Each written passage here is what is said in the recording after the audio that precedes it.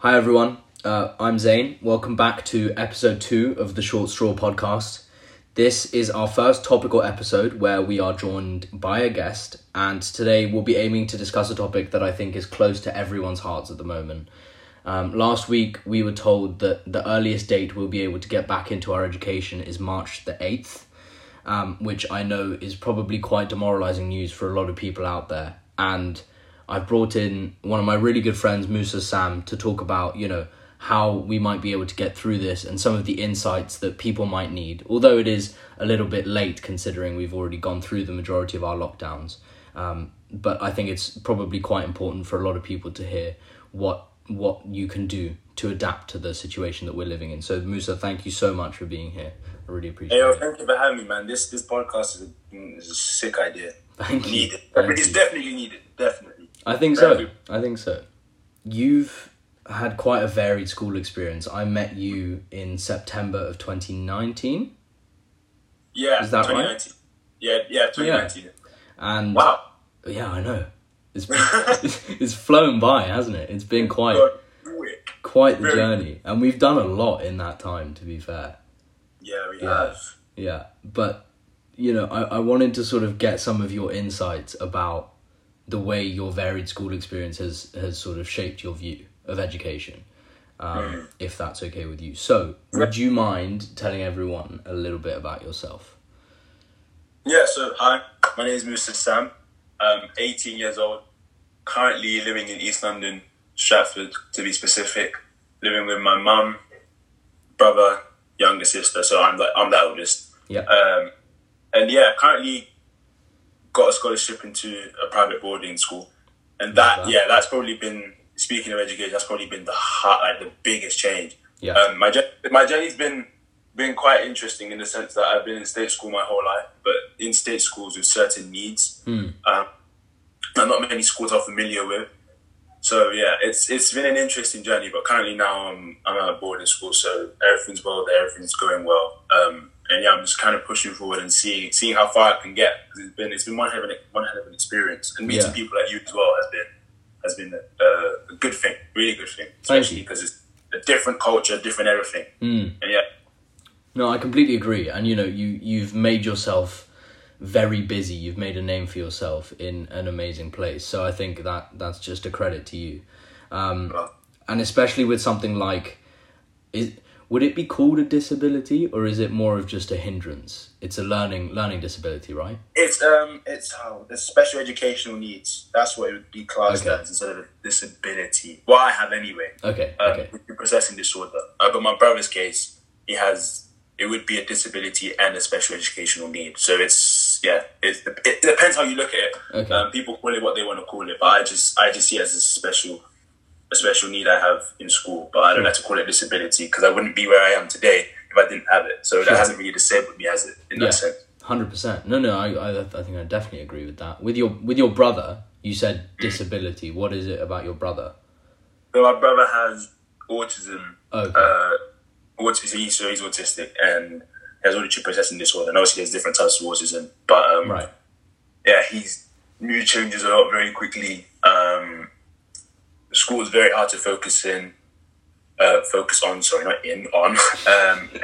a similar journey I've had as well. Okay. In the sense that I've struggled in class, and it did affect my behaviour a bit growing up. Yeah. It's a very wide ranging thing. There's all sorts, but yeah, the main idea is that in school it's very tough for him to kind of stay focused, or us, you could say, us to stay focused and kind of stay concentrated for a certain period of time without lagging out. That's the right phrase. Yeah, lagging out. Yeah.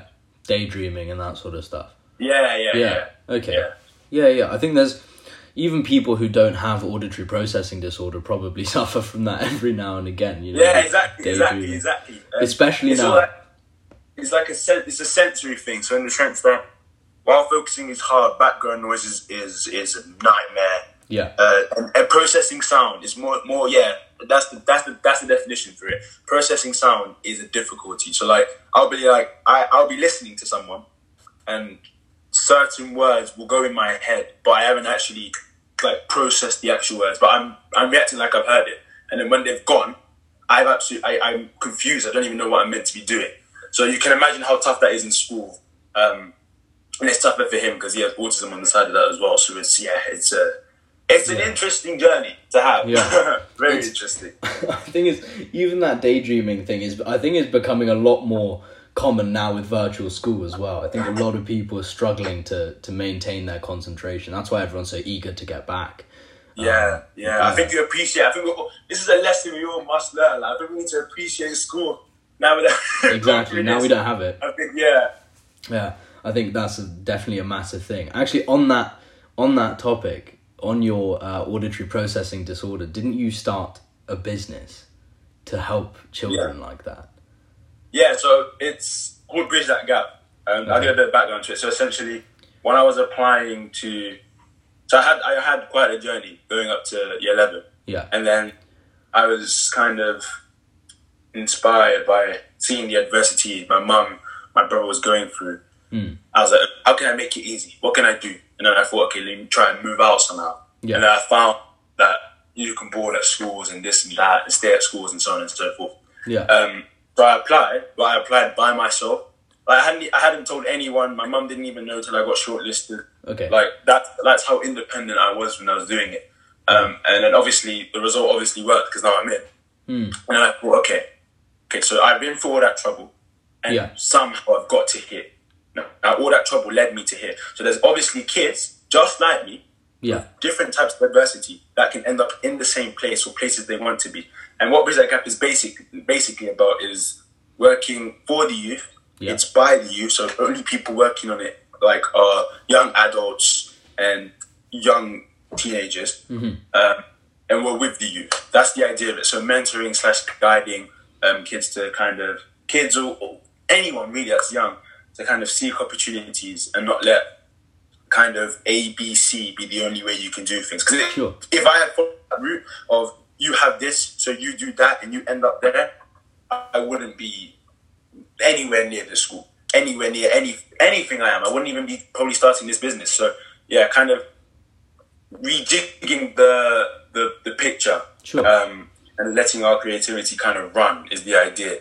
Changing perspectives and empowering the youth. That's a big one. Empowering the youth is, I think, something necessary now. Especially, I know you did this before, but even now, with things like Corona, I think people need that inspiration. People need a bit of motivation and a bit of a kick to say, you can do this, or you can turn this negativity into something amazing. And I think what Bridge That Gap has done is really amazing with that sort of thing. Yeah. I think it's important. Yeah, I think just to add on quickly, I think like you just said, needing that kind of kick, that boost, that hook. Yeah. It's more powerful when it comes from the youth themselves, for any age, is what I've realised. Exactly. That's why I think, and any listeners as well, if you have something you're doing or any ideas, like let them run, honestly, especially now, because people need them even for inspiration. Even if people don't even jump on your idea or try to help you, just for inspiration, letting your idea out is already a powerful tool.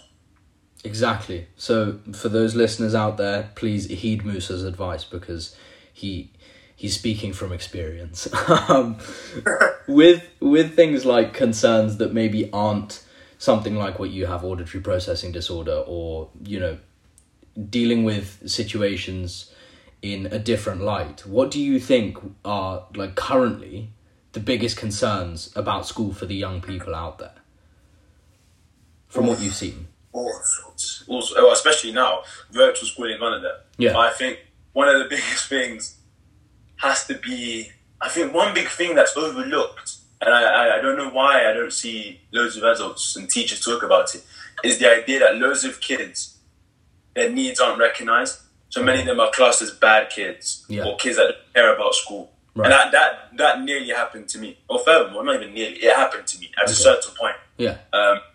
And I was just fortunate to be surrounded by people that were able to help me, like my mum, for example, and kind of recognize that wasn't the case. But that's one big thing. And most listeners as well won't even understand what I'm talking about, because it's a thing where you yourself may have a need, but you don't even know that you have it. Yeah. Do you understand what I'm saying? And then to go through and find it, it costs all sorts. And if you want to go through it, and not have to, not you don't have the money for it, that's an even longer journey, and that's the draining part for a parent. And not many parents could do it. It's not easy, especially the information. I think that's the biggest thing. Many kids have needs that teachers don't recognize, and if they do recognize those needs, they aren't facilitating them at their school when they're teaching. So that's one biggest thing I think is overlooked completely. I think you're right. You know, everyone is unique in their own way. Everyone has specific learning styles, specific things about school that drive them or that help them in a certain way deal with the challenges that, you're right, even they might not even recognize that they have. With the challenges that you've ever faced, I feel like people might be in need, especially now, of a potential coping mechanism. What has been that sort of coping mechanism for you in your school education, in your career, that sort of thing? I say one thing is seeing. Oh, so I'll answer as life in general, then I'll answer during COVID, because I know that can be a separate thing as well. Sure. But I'd say seeing, again, I'm going to repeat it one more time, my brother, and my mum, and how much it's done to all of them, education alone, and then just living life as general, trying to kind of cope with that and deal with the needs and everything. That's a big motivator for me. And then the idea that turning adversity into an advantage / adventure is possible. And I'd say me doing that has been another kick, in the sense that now that I've done it, I can do it again. But if I can do it, my brother can definitely do it. If I can do it, my sister can do it. And if they all do it, that helps my mum. But now, can I do that for more people? So it's kind of like inspires me to keep going with my own education, but also helps me to kind of, while I'm doing my own education, I need to help others with similar stories, similar backgrounds. And even though they don't have the same kind of start or the same end, you're still helping them either way. Do you understand what I'm saying? Yeah. And during COVID, coping mechanism, I'd say, again, family, but also, I think a big thing has been just talking to friends. And now this is a case-by-case thing. I'm more of the person where talking about my feelings to myself instead of talking to someone about my feelings is I end up with a better result, I would say. Yeah. But that's just me. And I know there's other people like that, but that's not me saying you have to just like talk to yourself. Like, obviously, like, there's different ways. I'd say the biggest advice I could give right now is find a way or what suits you best, especially now. Because no matter if you're the Incredible Hulk or you're Batman's brother, like, no matter what it is, you need to find a way of coping, especially now, because it's a serious thing. So, like, even just speaking to you about the most random YouTube videos every day, and just, like, all sorts. Yeah. I mean, that haircut you have, even. No, we're not going to talk about that. Even that is just that helps. That helps. So, music as well has been helpful for me. But also, family's been a big motivation. Just adversity in altogether. Seeing how much I'm going through, how much I've been through, seeing how much my sister, brother, mother, relatives, friends, that's a big kick. So it kind of keeps me going. Yeah, I mean, like, especially with things like motivation, family is always going to be a big one, especially as you just said.